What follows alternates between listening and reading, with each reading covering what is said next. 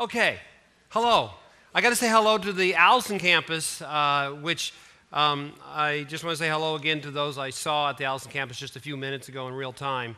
But today we are on our third message of hostage about breaking free, and we've talked about breaking free from bitterness and worry, and today we want to talk about breaking free from anger. As I think about that word anger, of all the states that we struggle with, anger has to be the most fiery one. I was looking up the definition of anger, and of course other words to describe anger included rage and fury and indignation. And of course, as we wrestle with what does it mean to be angry and why do we have this response, this emotional reaction, it's when we perceive a wrong or an injustice has happened, whether to someone else or to ourselves. And even though we may say bitterness is a poisonous root, which the Bible teaches us, we know anger is like a fire. Anger is intense and powerful. It's amazing, right? You watch these clips of people demonstrating anger, and it's something I think we all can identify with. And of course, after the fact, when those people are watching those very same clips of them just totally losing it, often they feel ashamed. They go, I can't believe I let my anger get a hold of me that way. And of course, for us, when we in anger lash out or say things or do things that later on we're regretting, we can't believe we allowed our anger to take us in that direction. Well, we come today to talk about anger. And the core passage I want us to look at is found in Ephesians 4:26-27. And the Bible here teaches us in this verse about the emotion of anger. It's dangerous when we let it control us. Letting anger control you is dangerous. Let's hear the word of God. In your anger, do not sin. Do not let the sun go down while you're still angry, and do not give the devil a foothold. Notice that, in your anger, do not sin. The Bible here does make a distinction between feeling the emotion of anger and yet not allowing it to become a moment where sin occurs or where the devil can have room in your life to wreak havoc. Now, we often try to create a distinction here between anger and sin. We say it's not a sin to feel anger, but of course this passage points out to us that when we're angry, the possibility to sin is very close. If you're following along in your smart device, or your tablet or whatnot, on the YouVersion app, the whole outline's there. But one passage I don't have in the outline, which you can make a note of if you're making notes here, is the story when Jesus was angry. It's found in Mark chapter 3. It's a fascinating story because he really is angry. In fact, the same Greek word that is used there to describe his anger is also the same Greek word here we read in Ephesians where it says, in your anger, do not sin. It's interesting in the story where Jesus is angry, it's the Sabbath, and he has religious leaders watching him, and he comes into a temple and sees that there's a man with a deformed hand. And of course, his enemies, the religious leaders, are waiting for him to break the Sabbath law. And there, Jesus is looking at these religious leaders saying, you're more worried about a law being kept than me demonstrating God's power in this person's life by healing his hand. And at that moment, it says he looked at them all angrily, and he felt tremendous sadness because of their hardness of heart.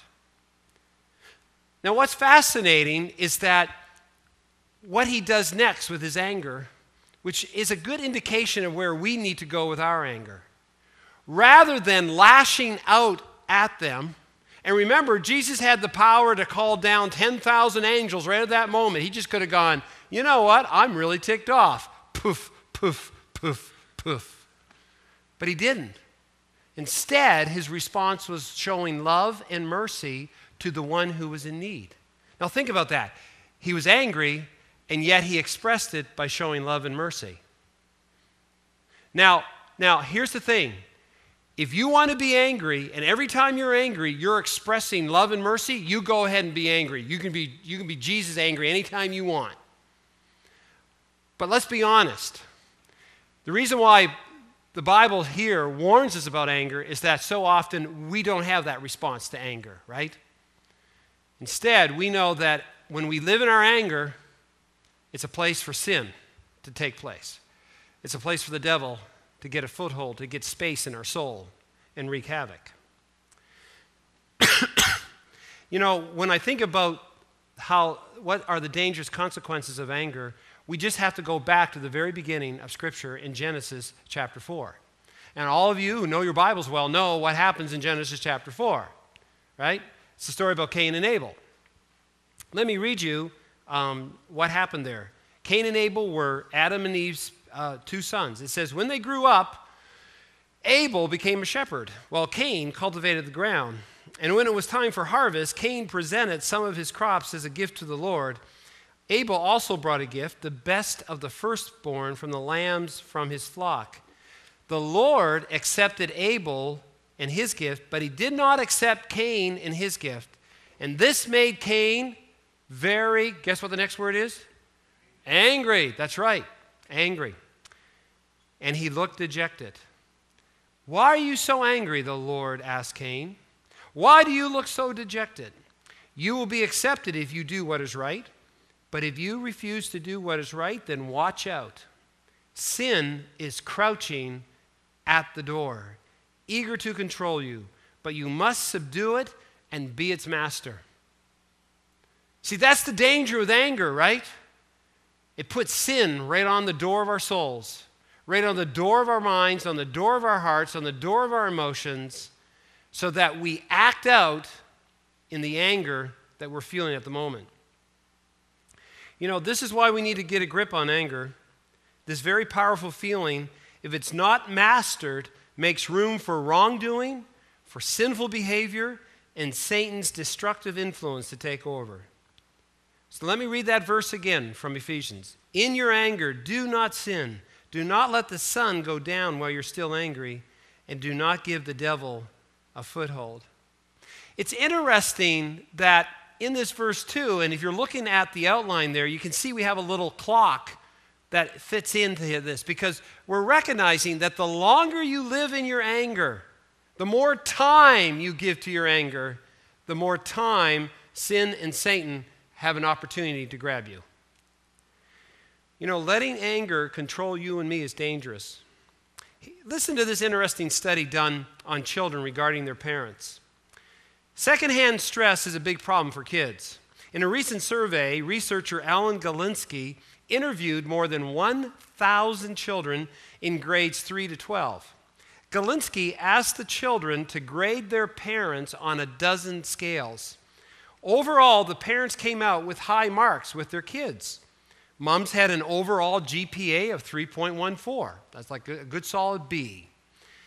Dad's got an average grade of 2.98. Don't be discouraged, dads. We still made a decent mark. But this one was interesting in her studies. Anger management was most parents' Achilles heel. More than 40% of the kids gave their dads and moms a D or an F when it came to controlling his or her temper when I do something that makes them angry. I mean, when we think about anger, we sometimes think, of course, we look at coaches losing it and da-da-da. But the scariest places of anger is between spouses and between parents to their children. Because that's behind closed doors, and nobody knows about it. Anger can also show up in places you least expect it. I came across this kind of interesting story about an angry judge. Imagine going to this courtroom. Clifton Williams was headed into the courthouse in Joliet, Illinois, to support his cousin who was going to be sentenced.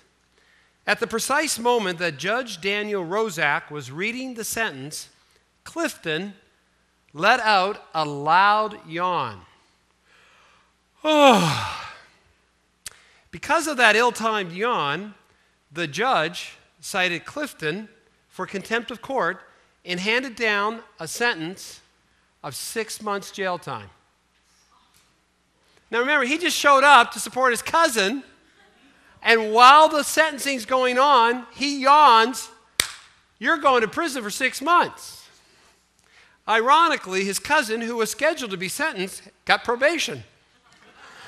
But Clifton, who went to court to support his cousin, went straight to jail.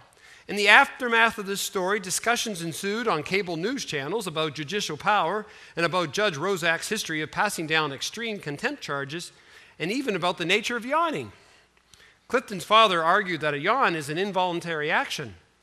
The prosecutor in the courtroom that day said, "Oh, it wasn't just a simple yawn. It was a loud and boisterous attempt to disrupt the proceedings." Was Clifton's yawn a premeditated first-degree offense? Will the truth about the yawn ever emerge? However innocuous or flagrant the yawn, Clifton Williams probably wishes he had held it in. In the end, though, here's the rest of the story. Clifton only served a few days of the 6-month sentence, but after the case was over, questions still lingered. Was the judge's penalty excessive, or was the judge just angry? You know, when anger controls us, though, evil really is present. Let me just share you this one other story I came across. Journalist Hunter Thompson, a longtime contributor to the Rolling Stone magazine and author of Fear and Loathing in Las Vegas, committed suicide in 2005 at the age of 67.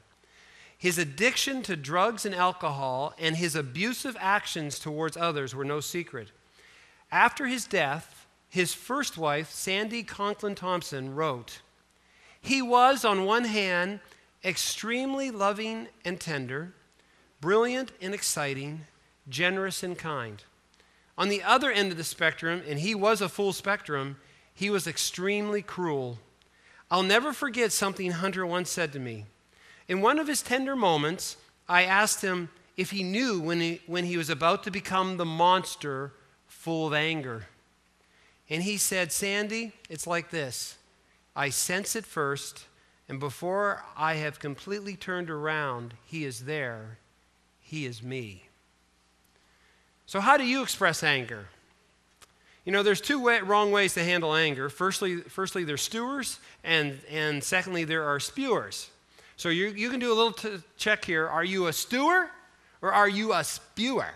Okay, here we go. Stewer. What about stewers? Well, stewers, if you're taking note, write this down. They suppress it. In Psalm 32:3, the Bible says this: "When I refused to confess my sin, my body wasted away and I groaned all day long." You know, stewers, you emotionally shut yourselves down. You stuff things. You put a wall up to those you love around you. You keep it all inside. And here's the thing. You think by putting the wall up, it protects you, but it also stops you from feeling any other support coming your way. And it also makes your insides a real churn. You know, you hide it. You don't talk about it. You don't communicate it.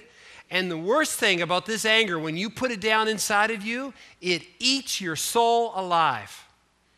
You know, you want to deny and block out those feelings of anger because you hate those feelings. You just want to push them down somewhere and bury them so that you'll never have to look at the garbage again.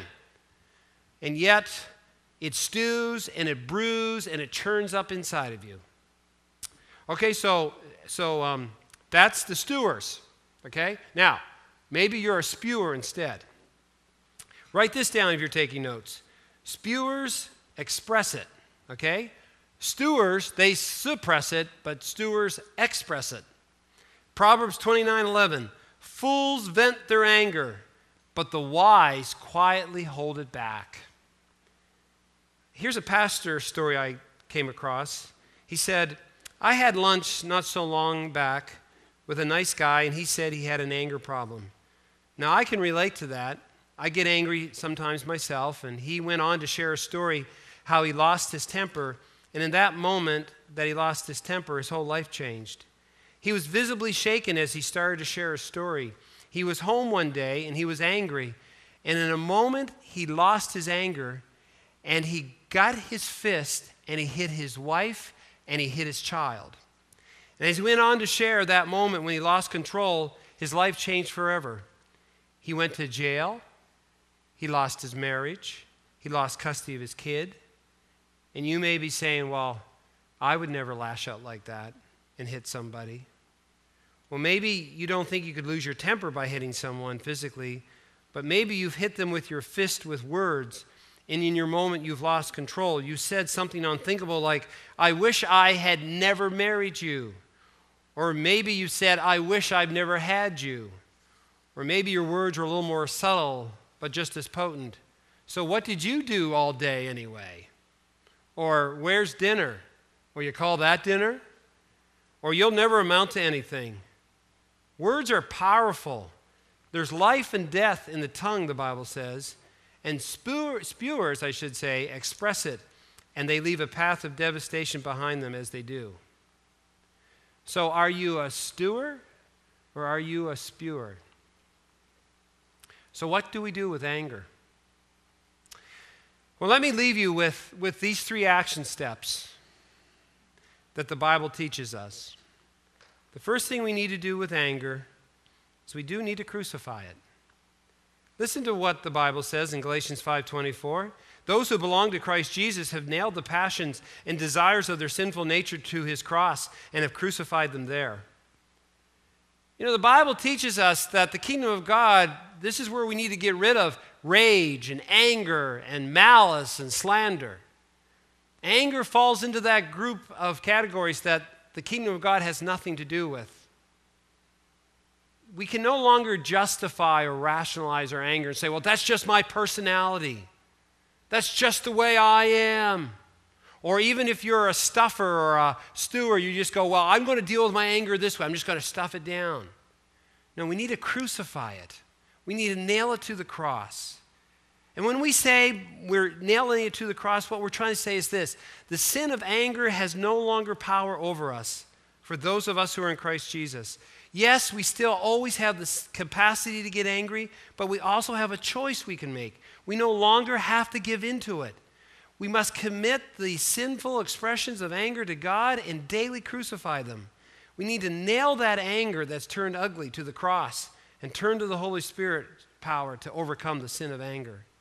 We have to really believe that God in Christ, through the Holy Spirit, wants to help us rid ourselves of these things that are so destructive.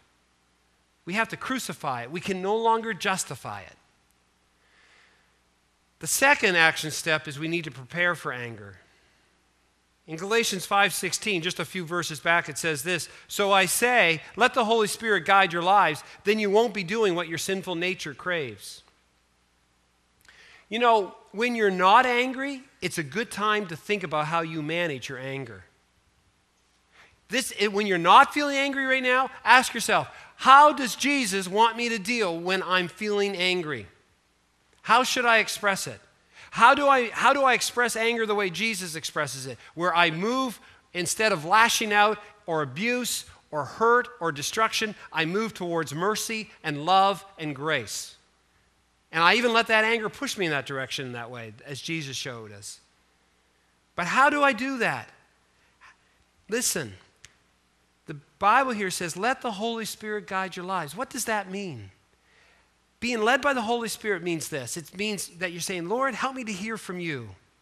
Help me to start looking at myself and really saying, how does Dave deal with anger? How do I deal with anger? How do we deal with anger in our family? How do we deal as parents when we're angry with our children? How do I deal with anger as a boss with my employees? How do I deal as an employee when I'm angry at my boss? How do I deal with it?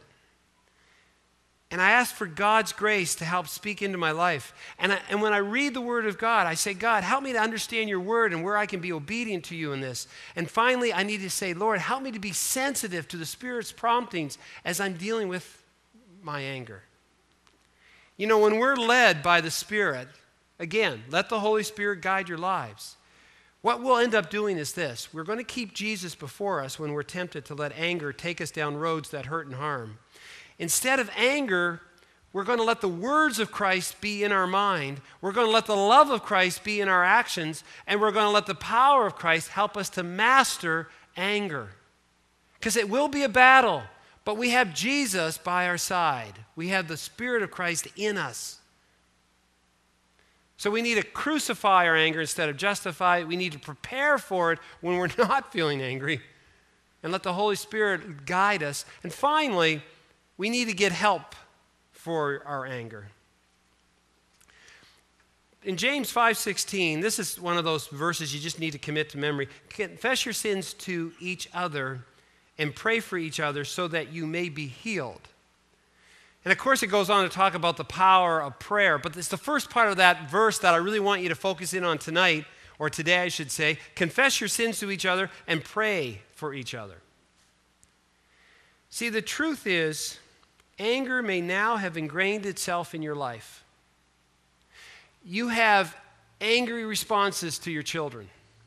You have an angry response to your spouse. You have an angry response to your friends. You're just angry, and you don't know how to break free.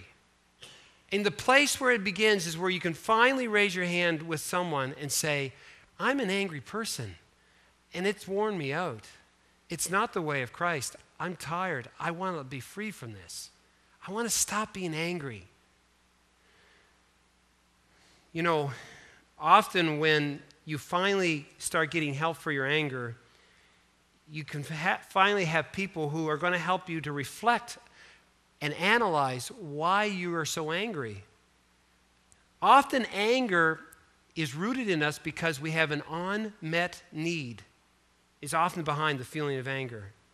How can I express my need in a healthy way instead of an unhealthy way, in rage or in fury or in stuffing it down and feeling like a victim? How can people pray for me so I can take positive actions? It all begins when you finally say, I need help with my anger. Do you have the courage to go to someone who's a close friend of yours and saying, am I an angry person? Do I express myself in an angry way? Do you see anger in me? Do you have the courage to even begin there about confessing your sins to one another? We've got to begin somewhere. Do you need to come and talk with me or with Pastor Carolyn? Or again, a trusted church leader or a counselor. Start with someone you trust. Anger is not the kingdom of God. So in conclusion, where does your anger lie today? Maybe it's not so evident right now where you're sitting, but I want to ask you to ask yourself this. Are you angry about anything right now? I mean, maybe something happened just this week that's made you angry. Maybe something happened years ago and you're still angry. Maybe somebody took advantage of you and they offended you and they hurt you, and every now and then you replay that offense in your mind and you get angry. Maybe you're angry at your life. You know, you look around, you think, man, this wasn't what I planned. I didn't expect to be here. And you look at your job and you're not really happy. You're actually angry at your boss because he takes advantage of you. You don't get paid what you think you're worth. Or maybe you look at your marriage and it's just not what you had hoped for. And if you're honest, there's some anger deep down inside. You're frustrated with your spouse. Or maybe you're angry at yourself. Some of the decisions you made weren't the best, and maybe you got yourself in so much debt you don't know how you're going to dig out of it because of your bad decisions. And maybe you didn't finish college. Maybe you made the wrong decision on your career, and you're angry at yourself at the choices you made. And maybe you're angry at your work. Maybe you're angry at your friends. Maybe you're angry at God because you've prayed and prayed for something and it hasn't happened. You know, I was talking with a person this past week who said, I've gone through so much and I don't understand what God's putting me through all this for. And my fear for that person is that they're feeling angry. You know, if you're really honest with yourself, are you angry with God right now? Let me just remind you of this, and I need to remind myself of this. The way of Jesus says, do not let anger control you. It's not that you're not supposed to, remember, be angry, but do not sin. The way of Jesus says, don't let anger control you. Let's give it to Him. And one more thing. Maybe some of you think God is like that judge in Illinois. just waiting for you to yawn so he can just slam you. And you think God's angry at you. Now, please understand something. The Bible says God is angry at the evil in the world. He's angry when the 800,000 Rwandans were slaughtered in 100 days. He's angry when he sees 27,000 children dying every day based on simple malnutrition needs that could be met. But instead, in North America, he sees $300 million spent on Halloween costumes for pets. He gets angry about those things. He gets angry at the evil in our own lives when we let sin ride into our lives and we make choices that destroy us and destroy others. He gets angry about that. He gets angry about abortions. He gets angry about all these things. But please understand something, that God expressed his anger through his love. And he sent Jesus to die on the cross, so that the good news is that when Christ died on the cross, he took out all God's anger at our sin and the sin of the world, and Jesus took it upon himself. He let the wrath of God, the Bible tells us, pour upon himself. And because of Jesus, we need not fear the wrath of God. Instead, we can come into the throne of grace boldly that we prayed earlier. But this is just for those who've trusted Christ. My simple question is, have you? So I just want to end this message on that. And I'm just going to pray this prayer. You can pray along with me. Jesus, thank you that you love me and that you died for me. In you, I know I'm free from God's anger and my sin. And in you, I can find freedom to overcome not just anger, but every other sin in my life. Jesus, I thank you that you died for me so that my sins would be forgiven. Be the Lord of my life. I surrender my life to you. Change me, make me brand new, and I pray this in Jesus' name. Amen and amen.